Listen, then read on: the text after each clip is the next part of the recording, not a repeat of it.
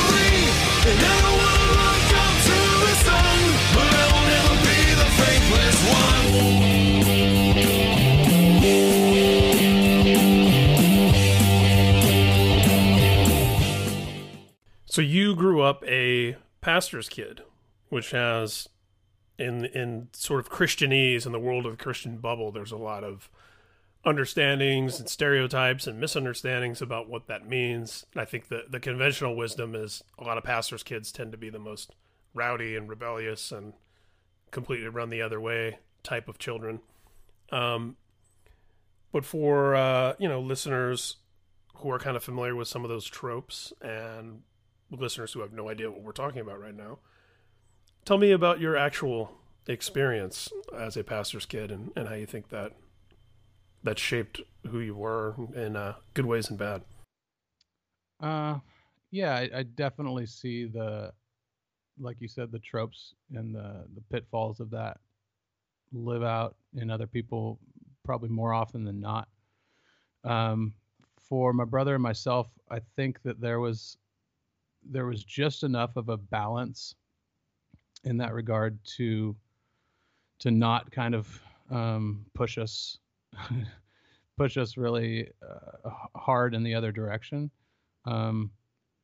We were pretty well supported in our interests and our desires to do things that were more punk rock per se than a lot of the other families at our church, or a lot of some of our family members, extended family members that kind of had the same were raised the same way. There was a bit more of a rigid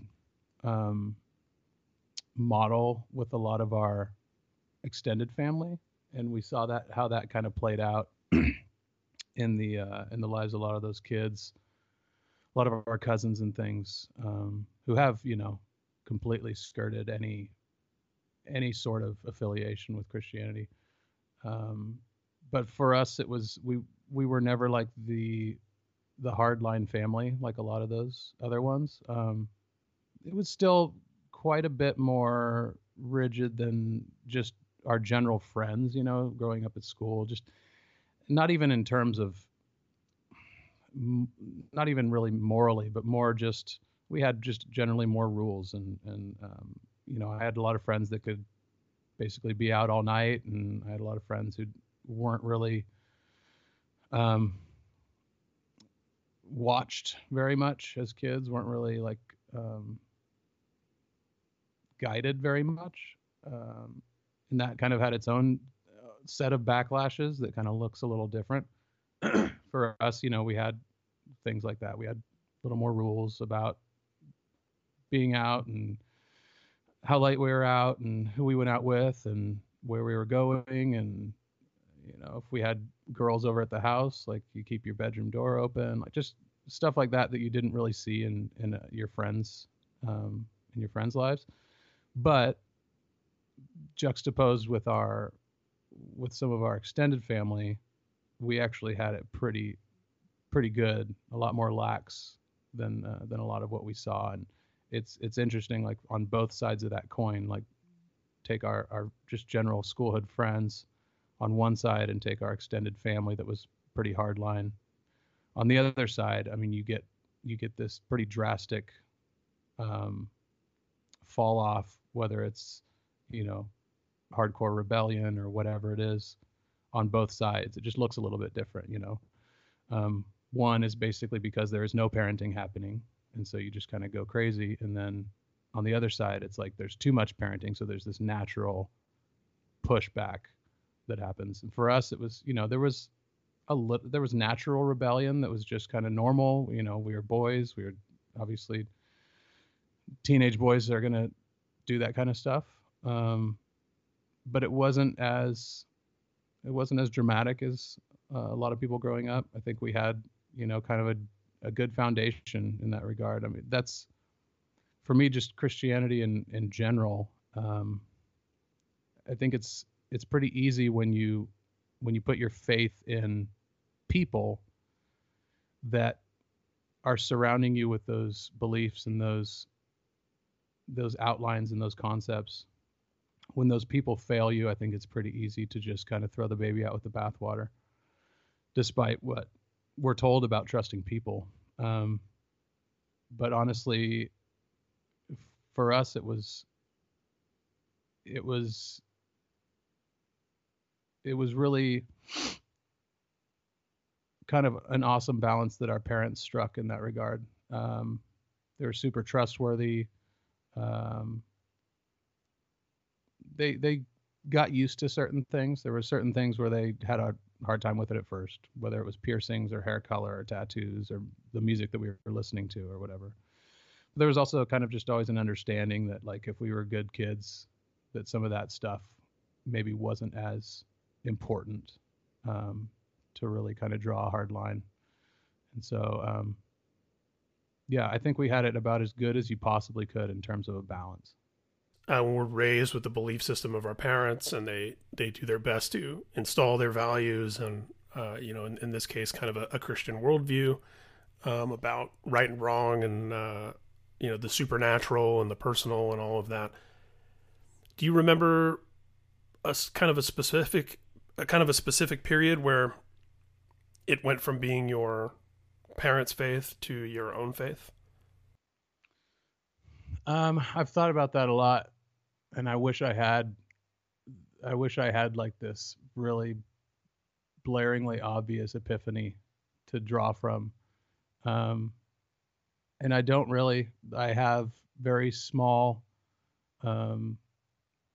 nuanced little situations in which I really felt like it was something that was genuine to me, something that was becoming real to me, but it wasn't like this moment of, supernatural, um, there was no, I hear these crazy stories about, I was paralyzed and couldn't talk and saw this light, all this crazy stuff. No, I don't have anything like that. Um, the, the older I got, the clearer it became to me that the worldview, that I subscribed to just became more and more relevant and more real to me and more justified to me. And so the things that I heard about growing up, and again, we weren't in a church that was really hardline and that really came down on you for music and for movies and for the way you looked and things like that. Like I said, we had it pretty awesome. Calvary Chapel in its roots was definitely like a hippie church. It was a come as you are church. And that's what we were pretty much raised in. And so there was an openness to that kind of like being your own person and looking the way that you wanted, which really lent itself to allowing you to be a Christian and not be bound by those kind of legalistic ramifications that you see implemented so much in, a lot of the Southern Baptists and a lot of the, whatever it is, whatever sect of Christianity that kind of tends to burn people. We didn't really have that. And so it wasn't, it wasn't really a major point for us. My worldview was basically just kind of strengthened over the years. I see the kinds of things that I agree with or disagree with coming to light by virtue of just the world around me. And those views are just kind of ever strengthened pretty much every day. There are very few things that happen that make me go, oh yeah, that's totally, spinning my views and turning them on their head. If anything, it's just, that's exactly what I would assume. Yeah. I tend to have a pretty bleak outlook on humanity in general, as you can hear in Demon Hunter songs, one after the other. And I think that's actually been really good for me. I tend to think of things as, I'm going to assume the worst case scenario for much of humanity. And if there's a glimmer of light kind of between the cracks, like, I'll be pleasantly surprised. Yeah, that's what is it? The plan for the worst, hope for the best. Yeah, exactly. And I think that mindset has kind of saved me from getting disappointed by people and by humanity in general. And it's not that everyone that I meet or see or hear about or whatever necessarily starts in the negative with me, but they definitely start like in a neutral territory. It's not, I don't have this, this trust that's freely given and easily broken. I just kind of assume that people are going to let people down. And I think I've actually, ironically, been kind of a happier, more content person by looking at the world that way. You touched on something that I'm really excited to delve into with you. In terms of the idea of a come as you are church and, kind of the window dressing or the artifice of hair colors and tattoos and so on and musical sounds versus character and who you are as a person or what something's about.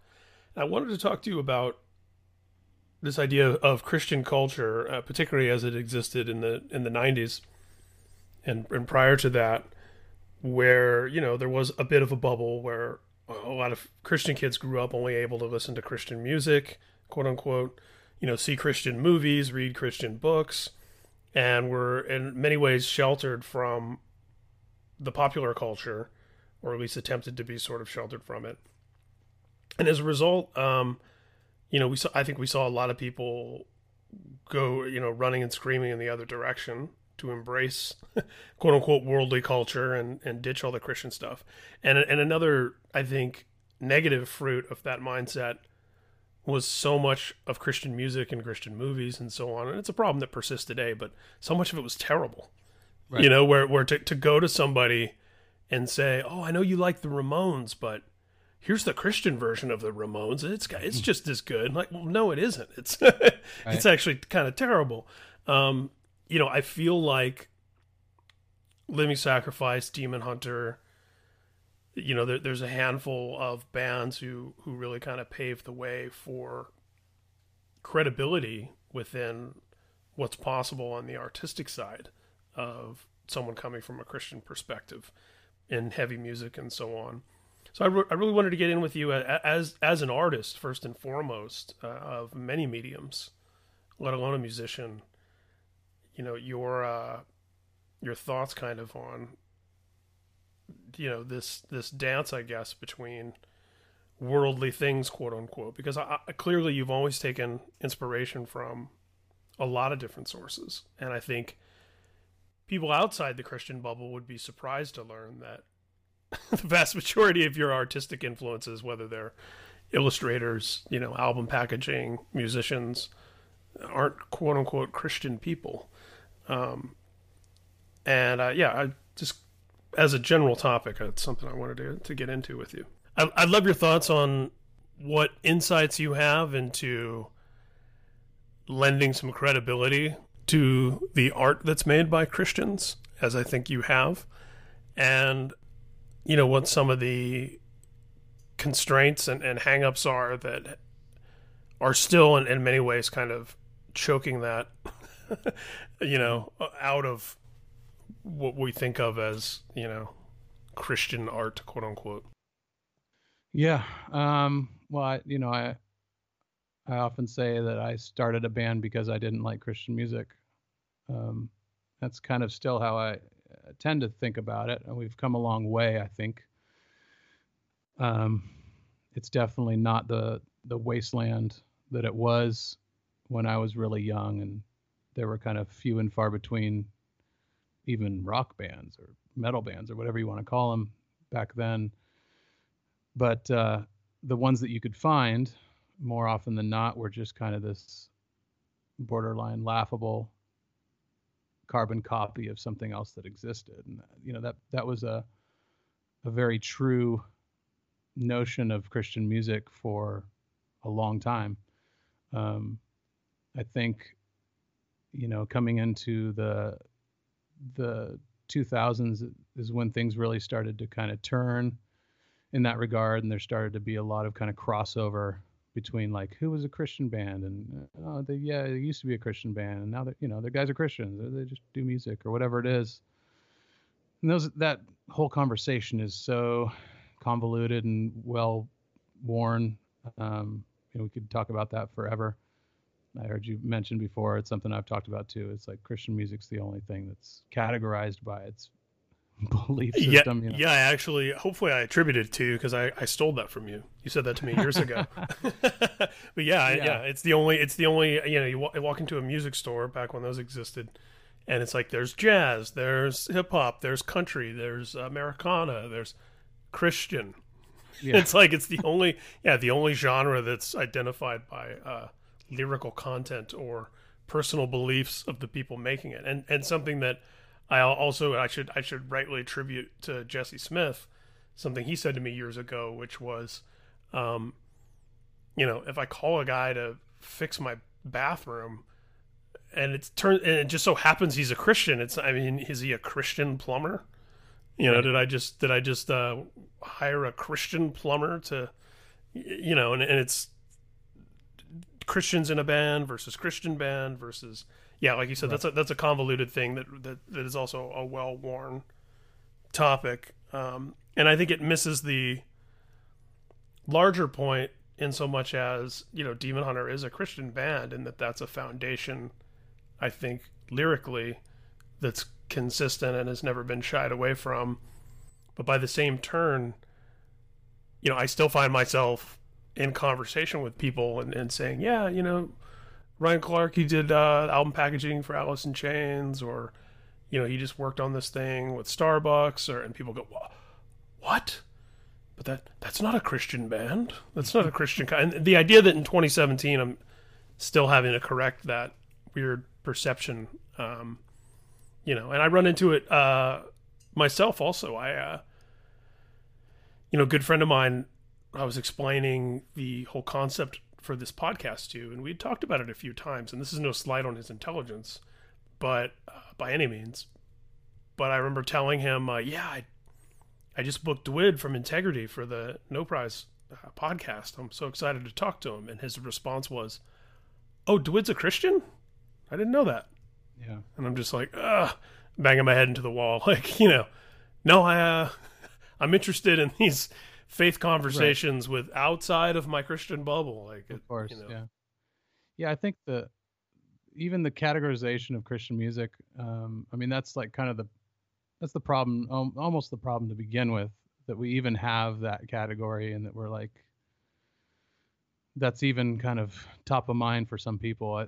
If I had my guess, I would assume that it was a category that was invented by the Christian music industry in order to give people like a safe haven to go to when they go to the record store. It's like, here's the stuff that you can listen to and not have to worry about it. Yeah, it's like the opposite of a parental advisory sticker for parents. Right. That's exactly what it is. Oh, well, this was in the Christian bookstore, so it must be safe, quote unquote. Right. And I think that, that line has been blurred since those days, which is good. It's one of those things, like you said, Demon Hunters never shied away from that. Like it's definitely like the lens that we're viewing the world through. And just by virtue of subscribing to that mindset and that worldview myself, of course, the songs are going to come through that way. The lyrics are going to have that. But would I rather just be a metal band with, something to say about the way I view the world? Sure, maybe. But is it easier to sometimes just fall into that just for the sake of people who need that kind of safety? Sure, I guess. Yeah, because it's not disingenuous in the sense that you're saying, yes, we're a Christian band to people please Christians. It's just more, well, yeah, that's a component of what we represent. And if that's the simple yes or no question that determines whether or not you're open to the art that's being created here, yes, there's that answer for you.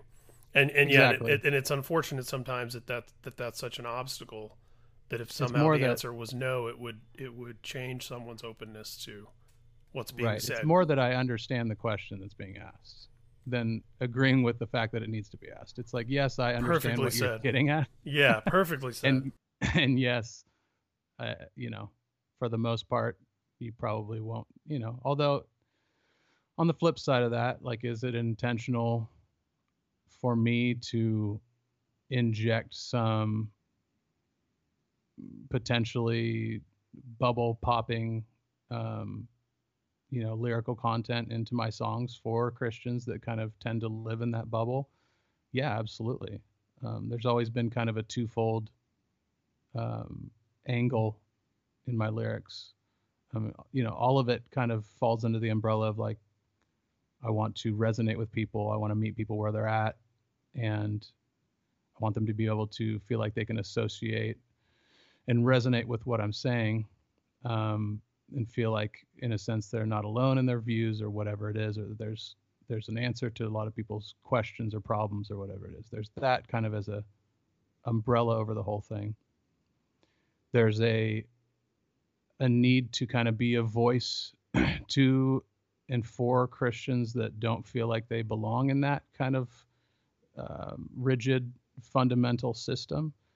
And then there's also a kind of a prod against that kind of rigid system, where I'm mindfully and willfully kind of saying things to kind of hopefully,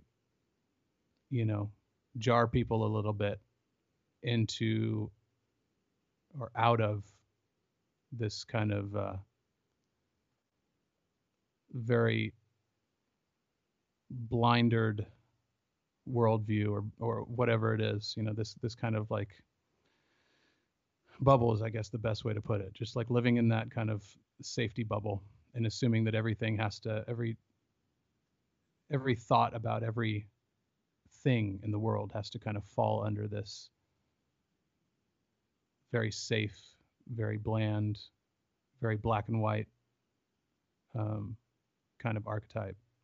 That's something I'm also, it's definitely not like a focus of the music, but there's enough of that to be noted.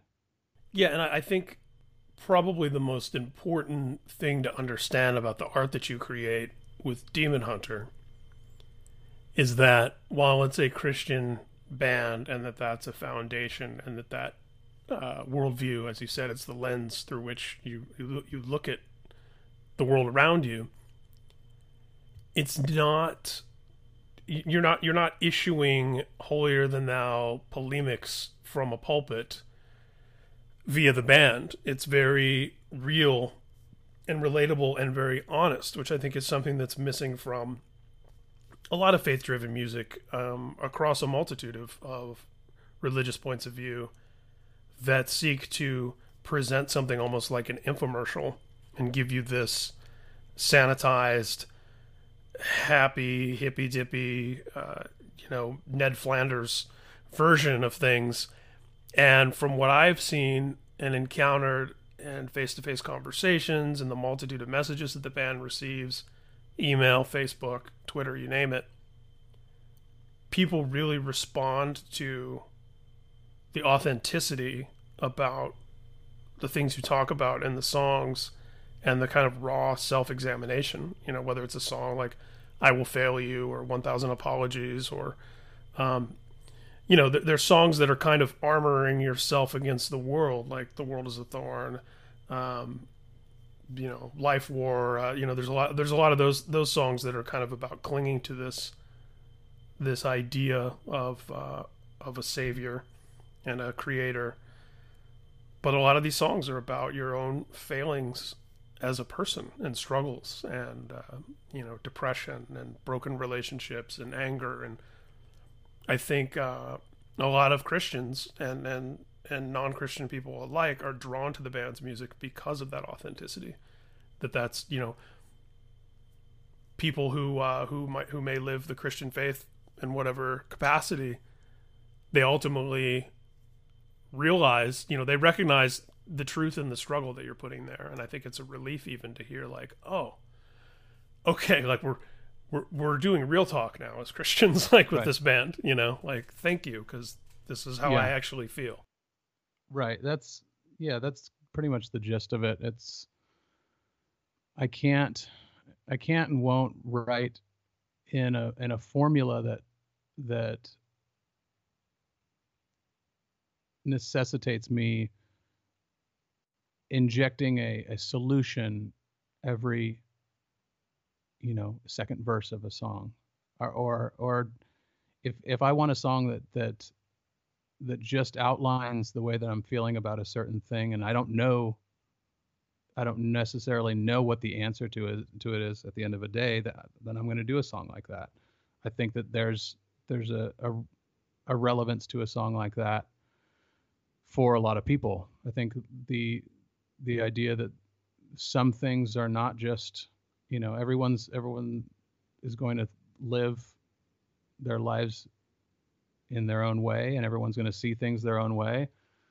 Chances are there are going to be a lot of people that come into some of life's trials in a very similar fashion as the things that I talk about. And I understand that. And I know that now through, like you said, a lot of the correspondence that we get. And so I think it's necessary for what we do to consider a solution frequently, but I don't feel the need to blatantly kind of blurt out what I think the solution is every song or every whatever. I think it's much more nuanced, and it needs to feel more authentic and more real. And if that's not where I'm at that point, if I just want to vent about something, I'm just going to vent about it. My worldview is not changing just because I'm addressing it in a different way. But the lens that I view everything with is always going to be the same. It's just I don't want to follow that formula. I don't want to follow whatever the Christian songwriting formula is, because it's never worked for me. And I know that it doesn't really speak for very many people that I associate with. And if there is an angle of it where someone is not a believer whatsoever, and they listen to Demon Hunter or listen to something that I'm saying, and that they can truly resonate with what I'm saying, because it's not the same kind of like, here's the problems that you're having, we all have, and then here's the solution that you've heard about.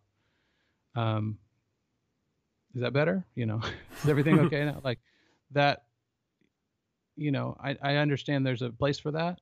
There's a place for Christian bands that sing to Christians. There's a place for Christian songs that make Christians feel better about what they feel. I think there's probably very little of that in Demon Hunter. I think it's more of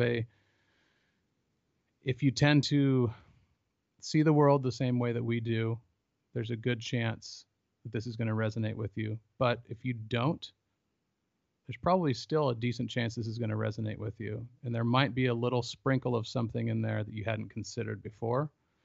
And that's kind of like, it's not that we veil it, it's not that we veil what we believe in regard to those kind of big picture, tenets of Christianity. We're actually pretty outspoken with those things, but I think we pepper them in a way that still feels like we're normal people, which has always been super important for me. Yeah, and if anything, I would even almost as a counterpoint, say that I think for a lot of Christian people, Demon Hunter's music does make them feel better about what they believe, but precisely because it's approaching it in such a real way, and going like, oh, okay, I can be real about these things without having to shake off everything I believe or become a different person by admitting that I'm not always happy, or that I feel broken, or that merely adopting some catchphrases doesn't fulfill me in my everyday life. I think there are, to say nothing of the fact that you're talking about a lot of things that are part of the human condition, regardless of where you put your faith when you close your eyes, so to speak. I'm curious, you talked about how the foundation of what you believe doesn't change in the face of some of this stuff. What's the secret to, and it's a bit of a cliche, right? But there's the thing in Scripture of being in the world without being of it. And I feel like you're a very rare example of someone who is always a representative and an ambassador for I hate to say cutting edge because it's such a cheesy phrase, but you're always very aware and up to date on emerging movements in art and different types of expression and different mediums that you've worked in, and the multifacets of your career as an artist. And I'm curious kind of what the secret is to navigating in all those realms and consuming all those different types of media and being able to create things that are credible and successful and award-winning and acknowledged as genuine pieces of art, independent of any of this sort of stuff we're talking about, the bubble or whatever. I know you don't have the blueprint in your back pocket necessarily, but just sort of some ideas of how you're able to pull that off, because I think it's certainly something of a hat trick. Generally speaking, it's hard to really put it into words. I have a very collector's mentality about things. I like to know a lot about subjects that I'm really passionate about, whether that was skateboarding when I was young, or punk rock, or hardcore, or metal, or design, or typography, or symbolism, all these kind of worlds that I'm really passionate about and I really enjoy. I'm not really satisfied with like a 30,000-foot explanation or understanding of those kind of things. And so I tend to dive pretty deep, and I like to know and understand, if I can, certain facets and worlds within worlds that are, you know, parts of those kinds of interests. And I've just always had kind of an obsession for counterculture things and subculture things and lowbrow things, whatever you want to call it. I think that those things to me really stood out when I was young. I mean, starting with skateboard culture and kind of segueing into punk rock. You know, growing up, living in the suburbs, and you know, kind of being bored with the typical, you know, football playing, high school, whatever, you know, cul-de-sac living. You know, we just wanted more. Wait. So you're not the famous football player, Ryan Clark? Because that's Yeah. what I thought I was talking to this whole time. Despite what 25% of my Twitter followers think. Yeah, we just, you know, it was just that world seemed so small, and in the same breath, like the world that has been kind of built by the Christian market, whether it's music, clothing, whatever, is also very small. And it's also very limited. And honestly, it's also very derivative. And so I don't want to start with the derivative. Like you said, if there's a band that, oh, they're the Christian Metallica, it's like, well, yeah, but aren't Cheerios better than Tostios? You know? Yeah. So what? Yeah. I like just diving in, finding out about all these different things. I mean, like if the bar for me is like best Christian metal band, it's like I already know that's a low bar. At least in my mind, it's a very low bar. What would I rather be is gunning for being an incredible metal band, period, because that's a much higher bar to me. And when it comes to design, or when it comes to fashion, or any of the kind of things that I'm into, you know, I don't really want to start down at the at the bottom. So yeah, to speak. Imagine gunning for pole position, and I'm probably mixing up my sports metaphors since I don't understand sports, but yeah, imagine being concerned with being the best Christian art director. Right. Yeah. Yeah. It's just, yeah, that, you know, and I also think there's something of an obligation too, to be extremely excellent in everything that I do that's in the arts. I think there's a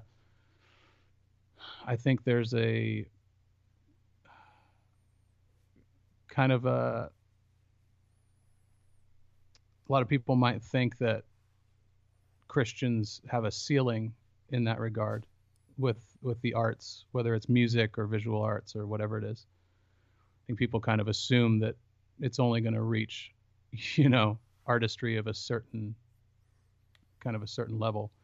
And I want to create art that breaks through that and then some, you know, that basically stands on its own amongst everything, and not only says Christians are and can be a force to be reckoned with in any world of art, but also, I mean, if we believe in a creator, and we believe that creation and creating is kind of like at the central, is a very central concept to what we believe, then wouldn't we in turn believe that the things that we create, and that we have the ability to create, and that we were gifted with the ability to create? Wouldn't those things be of paramount importance in being an excellent example of what is possible? So in a lot of ways, I feel like a certain sense of obligation. Not that I need everyone to know that, oh, a Christian guy designed this or a Christian guy wrote this song. I don't at all.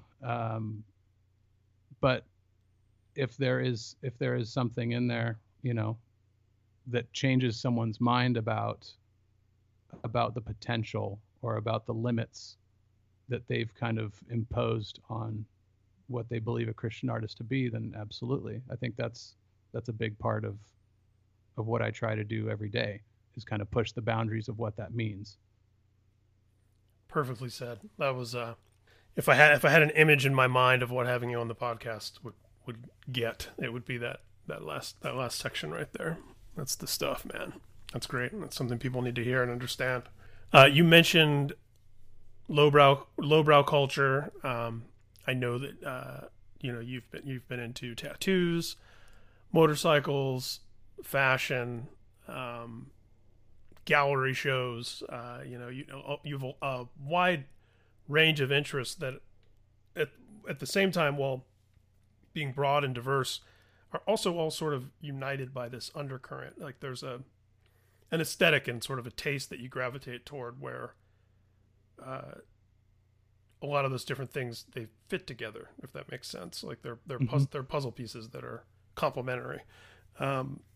What are you most turned on by lately in that regard? What's inspiring you as as somebody who has made a career out of being creative and having to create all day long? Where are you drawing from in terms of things that keep your blood pumping? Lately, and this has been something that's kind of been ever present for me. I've always in some sense kind of had like a somewhat of a finger on the pulse of fashion, clothing, that kind of stuff. But lately that's something I feel kind of more drawn to and interested in. And it's always something that I dabble with, the idea of, how far do I want to go in that direction? Obviously I have my hands full, but my mind is always kind of racing, trying to figure out what's next. That's a world that's always been very interesting to me. I feel like it's a very important aspect of every culture. It kind of speaks on its own in a lot of ways, in the same ways that skateboarding just in general or music can do. I don't think it's necessarily has the soul that something like music does, but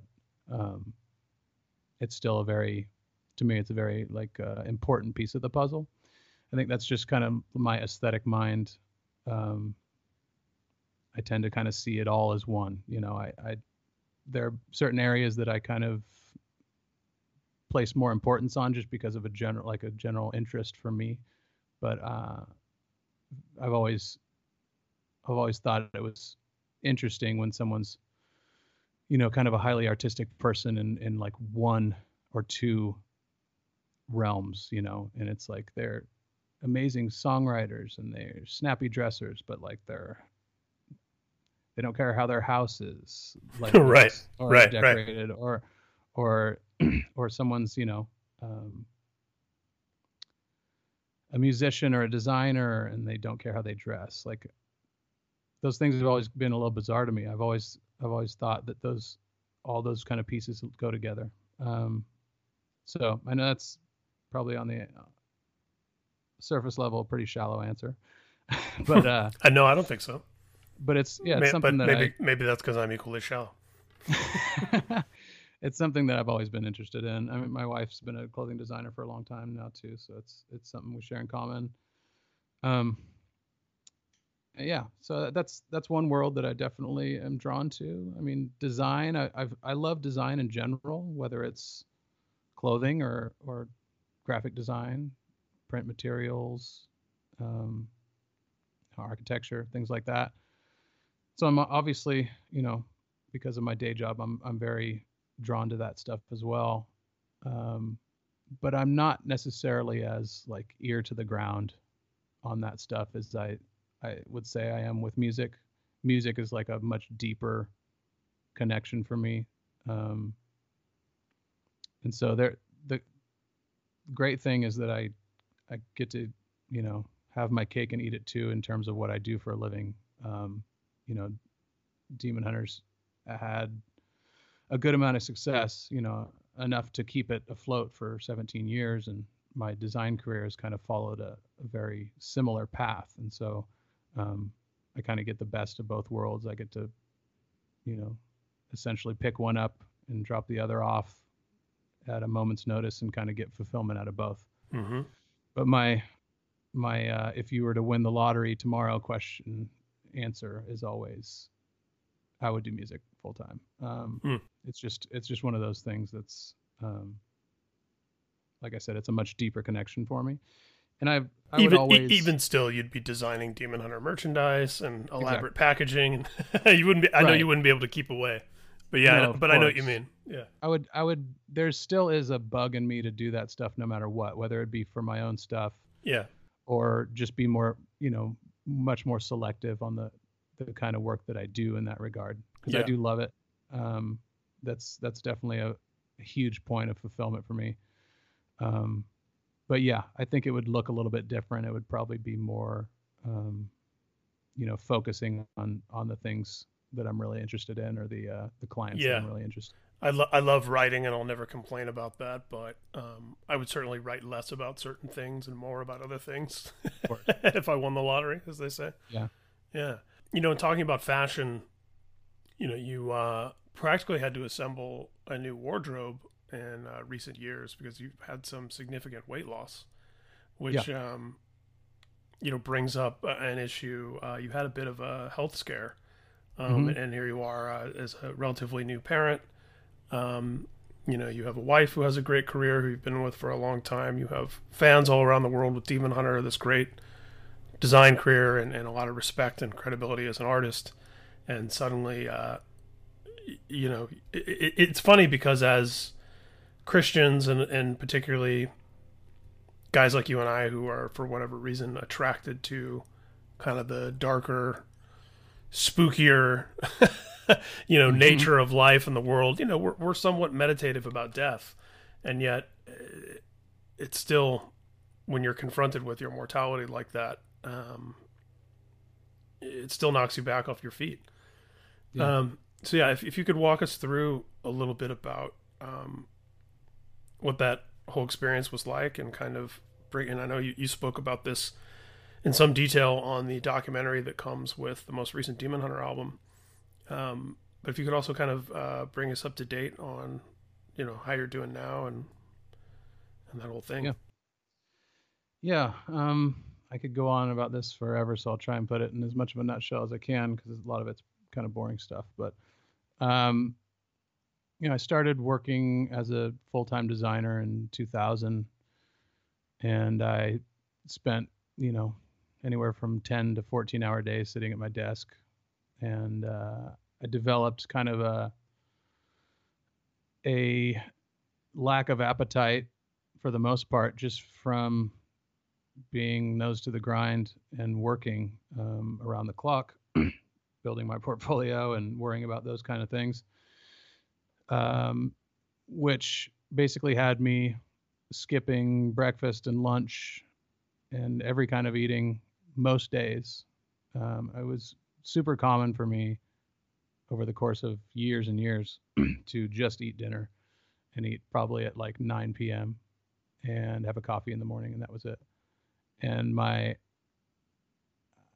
basically my body got used to that, and so I never really got hungry. Um, and a lot of people would be like, "That's not healthy. You shouldn't do that." And I was just thinking, well, honestly, what could be not healthy about just not eating and, waiting until I'm hungry to eat. If I'm not able to exercise and I'm not able to eat well because of where I'm at or what I do, wouldn't the best solution just be to eat infrequently? So fast forward to 2016, I started, when I became 30, losing weight, which I would try to do every once in a while just because I did live such a sedentary life. Losing weight was getting a little harder. Usually I could just kind of eat a little bit better and drop a few pounds. It was actually pretty easy for me. But I've always kind of floated getting ready around. For tour and photo shoots and that sort of thing. Yeah, exactly. Tightening it up a little bit, as we say. Just a little bit, but it would always kind of flux in this area of, anywhere from about 210 to 220. And so that was very normal for me. Anything below that was, at one point, I had with some friends, we had kind of a little contest to see who could lose weight the fastest in like a 30-day stretch. And I think I dipped down to 200. That was the lowest I'd been, since like high school. And that was when you were eating like 3 strawberries a day to win the contest. I was like counting calories, I was doing less than 1,500 a day. And anyway, 2016, I noticed I'd started losing weight pretty rapidly, and I wasn't really doing much to lose the weight. And so I wasn't really spooked about it because I felt fine. I felt great, but I dipped below 200, and I was somewhere in like the 195 range, and I decided just to go to the doctor. And fast forward to you have diabetes, and I had a million questions about it. I didn't really understand it. Part of the reasoning that I was given was that my body, just because of the way that I was eating, the lack of eating, my metabolism was just, my cells were essentially like eating themselves they're pulling from my body as opposed to pulling from the nutrients in the food that I eat. And so that's why I was losing weight. And, the jury was still kind of out on whether or not it was like type 2 or type 1, because the two are very different, Type 1 basically means you have to inject yourself with insulin for the rest of your life because you're running out of insulin and you will be out at some point. And type 2 basically means that you should probably lose weight. But in my opinion, I know this is different for everyone. In my opinion, type 2 is kind of like is something you can get rid of. And I know a lot of doctors wouldn't really agree with that, but, and again, it's very dependent on how insulin resistant or whatever you are, but almost like it's a wake up call to get your ish together before you find yourself in type 1. For sure. But regardless of whatever that was, I just was in the mindset of like, no, it's not. I'm not going to do that. I'm not going to have that. And so that day, like overnight, I completely changed the way that I ate. I started exercising in the morning. When I went in, my blood glucose level was at an 8.7. 6.0 is like kind of pre-diabetic. Below that is fine. So it was pretty high. Some people go in like really crazy, like 12, something like that. Wasn't that high, but it was obviously not good at all. And so I was just bound and determined to do it, and to do it without medication, because what I didn't want to do is go in there after they prescribed me metformin and go in for my second A1C, which is like a 3-month average of your levels, and have them go, great, the metformin's working, like keep going. And so I did take metformin for about 20 days, and then I decided to kick it and just see if I could, make it work without it. Just exercise, eating and show better. Up to the doctor and have them say the medicine's working, and go, surprise. Exactly. I'm not taking it. Yeah. Exactly. So I went really hardcore, and I watched a bunch of videos and read a lot about it. to the point where, which is funny, not to cut you off, but that kind of brings us full circle to when you were talking about your when you're into something, you're in it, and you want to, you don't want, how'd you describe it? The 30,000-foot view of it. You want to dive deep and no, and in this case, it's your life, So of course, you're applying that same thing to finding out every detail you can and approaching it from every direction. Yeah, exactly. And it was, on top of all that, I was a new dad. And so it was like, there's no way. My wife and I waited kind of a long time to have kids. And there was just no way that I was going to be like, I was going to add to that deficit, We were kind of older parents, but I was like, I'm going to make this like the best case scenario for the age that I am. So, I went pretty deep into the theories and methodology and different ideas about diabetes, type 2 diabetes, and exactly what's possible and whether or not you can get rid of it and what kind of things to stay away from. And there's kind of a blanket diet that doctors kind of put you on. And I was like, is that, it seems like a pretty soft, like the diet that they're, the things that they tell you to eat seems like a pretty soft solution. They're like, order a small fry at McDonald's, not the extra large or whatever. Yeah. It's like, they want you to eat a balanced meal. So there's like still there's all kinds of stuff, involved in that. And there's still a lot of carbohydrates and a lot of things that you could like do without. And there's a lot of things that are being substituted these days by other things that you can, you can find cauliflower rice now. You can find certain things that are substituting other things that are now making it easier. I don't know if that's just like an old diet they need to revise or what, but well, I always say, let me tell you about being vegan in Indiana in 1990 versus being vegan in Orange County in 2017. Yeah. The world has changed much for the better in that sense. Yeah. So I watched this YouTube video, this Indian doctor on YouTube, and that's his borderline on kind of, I would say, conspiracy theory-ish. He talked a lot about how much money the pharmaceutical industry makes on metformin and other drugs to fight and what they do, and just kind of the pitfalls of that. It's hundreds of billions of dollars, in case you're wondering. And those kind of things, and just what, like I said, there's kind of a blanket diet they tell you to get on. They don't say anything about other certain things, dairy being one, which this guy really called out as a major point. And I didn't know really whether or not I had any reason to believe that dairy or any of these other things were proponents, but I thought, why not just go as hard as I could for as long as I can. So for about 4 months, I went super hard, very little carbs, very little sugar, no dairy, exercised every morning. I'd stopped smoking. I didn't drink anything alcohol-wise for 4 months. Not that I drank much at all, but just casually every once in a while. And you decided to err on the side of caution with that stuff. With all of it, yeah. And so I just completely 180'd the way that I kind of consumed things throughout the day. I started snacking on things also just to kind of keep my metabolism going throughout the day. Breakfast every morning, lots of protein. And within 4 months, I took it from an 8.7 down to a 5.6, which is an even pre-diabetic. And the doctors seem to be like, oh, that's great. What I know is that it's pretty shocking. Right.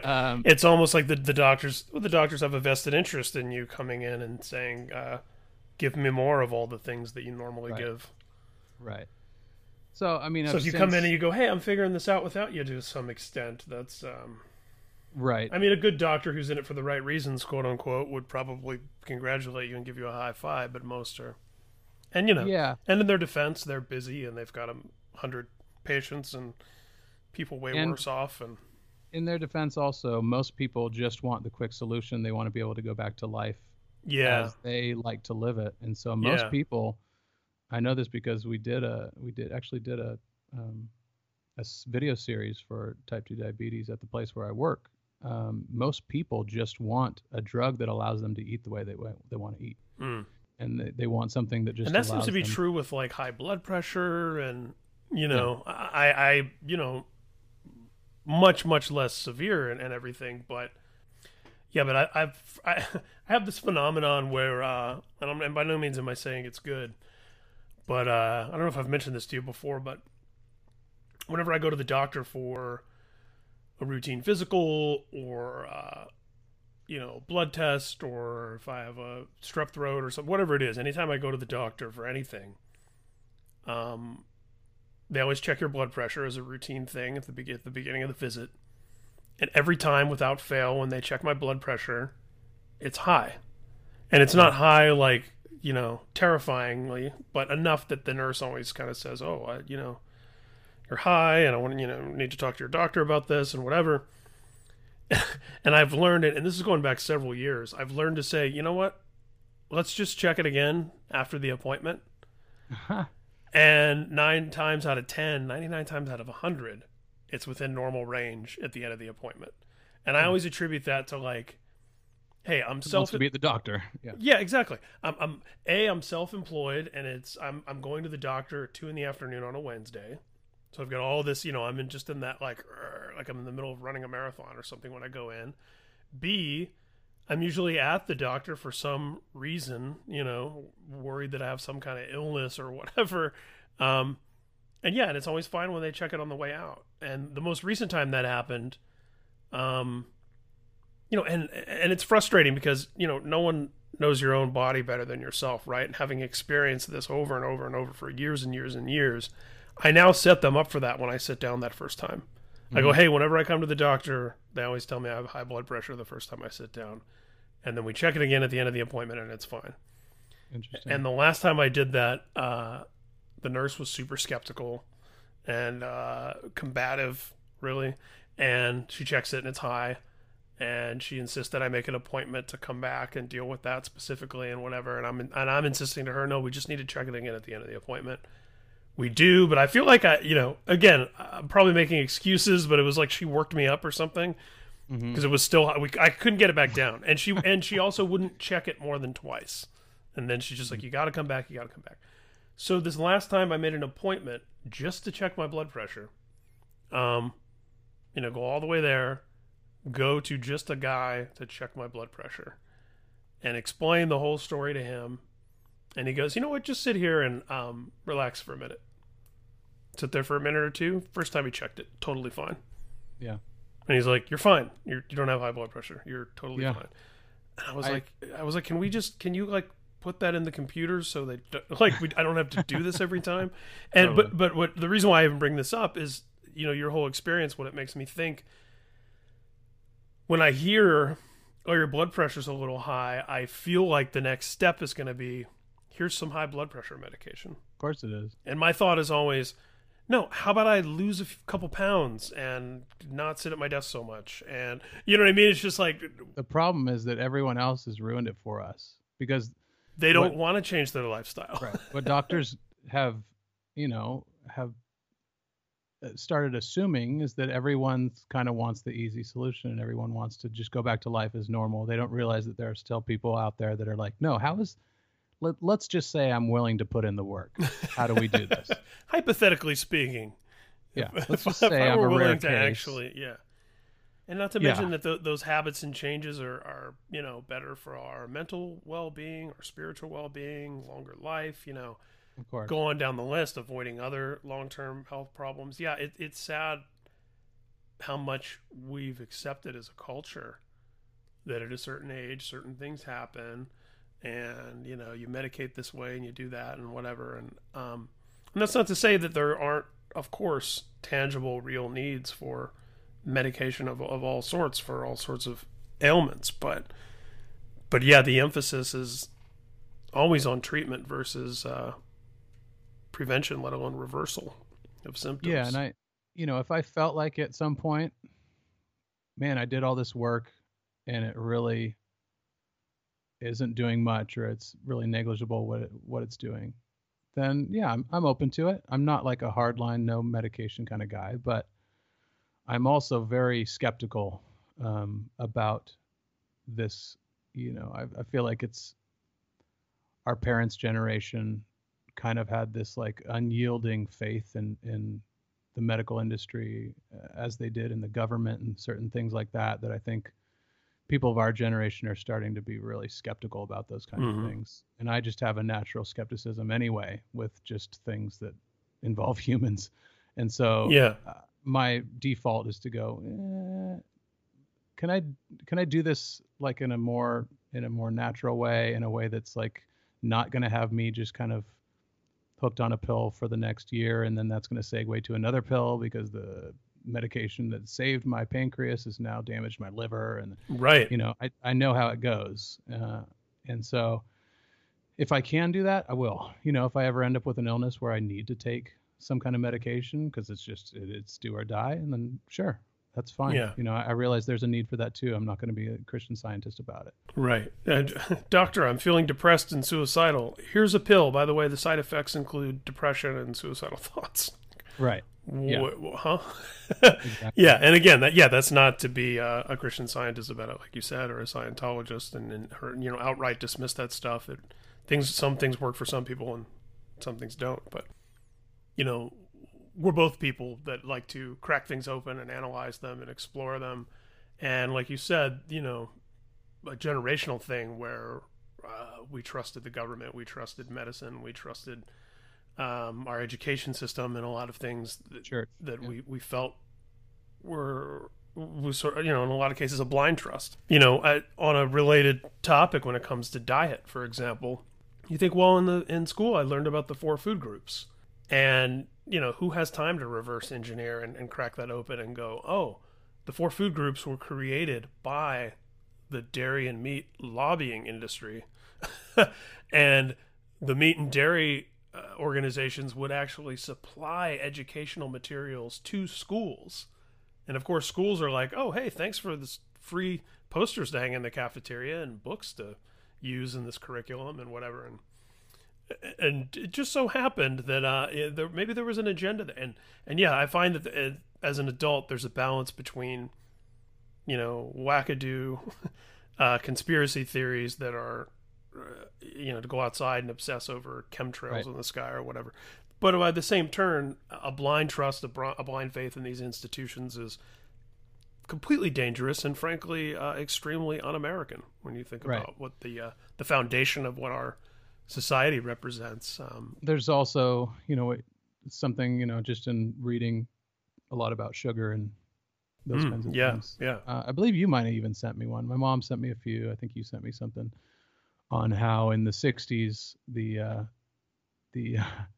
sugar industry basically paid advertisers to shift that health blame to fat. And so that's when we started seeing like fat-free this and low-fat this and like all that stuff. And fat is not bad for you.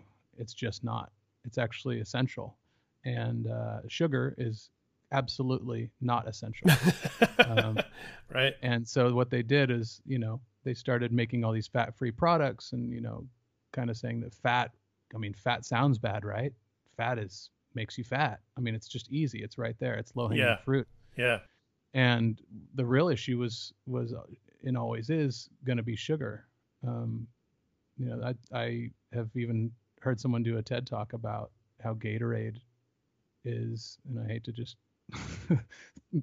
brand bash, brand the bash, but about how Gatorade is like the new cigarettes, because it's like you're looking at these athletes who are burning like how many thousands of calories on the field, and then you're going to drink a Gatorade at your desk, with like 100 grams of sugar or whatever it is inside of it. It's like I'm gonna drink a protein shake at my desk to grow muscles. Yeah, I mean, it literally the obesity, the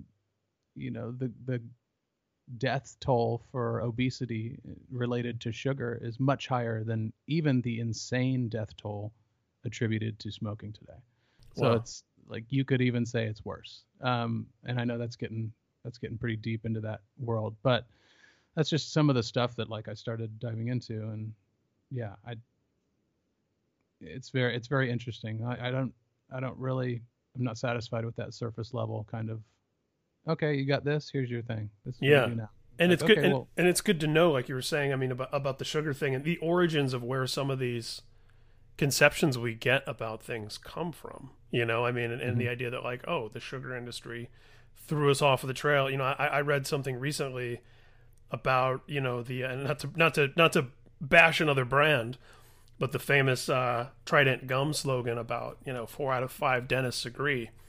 Well, never mind the fact that that means there was definitely one dentist who was like, hell no, this is not good for you. Um, the way that they phrase that slogan, it sounds like 4 out of 5 dentists are telling you you should chew Trident gum. When in reality, like the study that was based on, it was actually more. If I'm explaining it properly, it was a little bit ago when I read this, but it was basically like, no, they went to dentists and said, here's a bunch of gum. If someone is going to insist on chewing gum, you know, which one's the least bad? right. And that's where the like 4 out of 5 dentists were like, well, I guess if, you know, That's funny. our advice is don't chew gum. Yeah. But if you're going to, and it's between these 10, I guess this is the one, I guess. And, you know, suddenly that turns into an ad campaign that makes it sound like dentists want you to chew Trident gum for your teeth. Yeah. And I grew up as a kid thinking that, you know. Right. Yeah. Haven't Of course. tried it, Yeah, I'm so not going to good for brush your my teeth. teeth this morning. I'm just going to chew some gum. That's what 4 out of 5 dentists said to do. Yeah. Yeah, exactly. So yeah, so today you are, you know, it seems like you've after going through kind of that extremist, pun intended, I guess, regimen to get things under control. It seems like you've found some kind of balance now where you're, you know, you're not on such a strict diet, and you might Right. have a beer once in a while, and you know, where are things at now? I've definitely kind of plateaued into like a little bit of a normalized, but still very aware diet. There are certain rules that I have for myself that I won't break. I used to eat a lot of fast food, and that is a rule that I won't break ever, I don't think. Soda, I won't really do sodas. So there are a few kind of hard and fast rules that I'll stand by, and then I'm still very aware. I look on every package of everything that I eat now. It's just kind of a thing that I do by default. I just glance at the carbs and the sugar and everything, and that usually at least kind of tailors my decision as to what product I'm going to buy over another. And I'm still, you know, I have these kind of rituals, like I eat eggs almost every morning. There's just certain things that I've kind of learned to do back a year ago, and I still do. But in terms of being as hardcore as I was those first 4 months about it, I'm not. I do need to go in and see where I'm at, just to see what a more normalized diet is looking like for me. If it's something that I should continue, like, oh, great, it's fine, or Whether you've if I need to go, stabilized or whether you're starting to tip back in the wrong direction. right, right, and you know, I would honestly be surprised if it's totally like down low, like where it was, because I was going so hardcore, and it was pretty close to that line of like pre-diabetic. So I wouldn't be surprised necessarily if I was to check it and they were like, yeah, you should probably go back, get a little more hardcore again. And that's the great thing, is that I'm confident that I could do it again. I could just Yeah, and get that you're right back into aware that. of it, and that you're not just you know, sliding further and further down without even realizing it. You Right. know. And I know what to do if it comes up again. It's like, okay, I can do this. Yeah.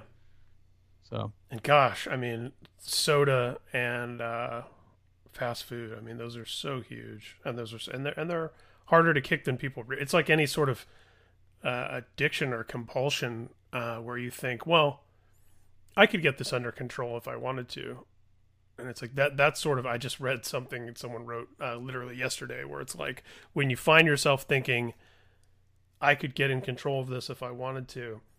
That's your first clue that you're not in control of it. right. You know. Yeah. Um, Totally. And yeah, it's crazy. I mean, for me, it's even like, you know, compulsive behavior of constantly checking my iPhone. You know, there was Hmm. Nick Kroll had this bit in his stand-up where he was talking about how, you know, just when he's done reading his text messages, seeing if he has a new voicemail, looking at Twitter, looking at Facebook, and looking at Instagram. Oh, now it's time to check for a new text message again.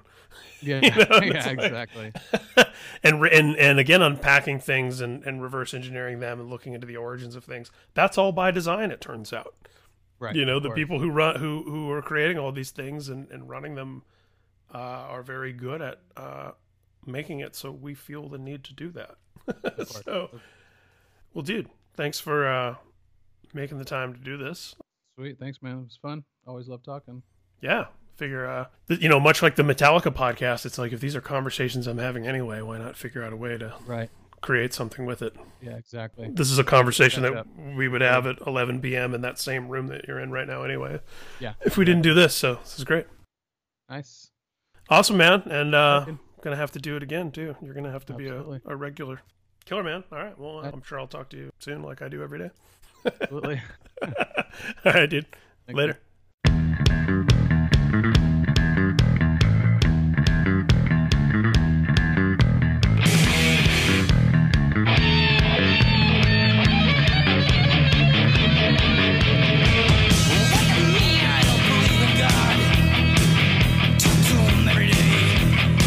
That about does it for this episode of No Prize from God.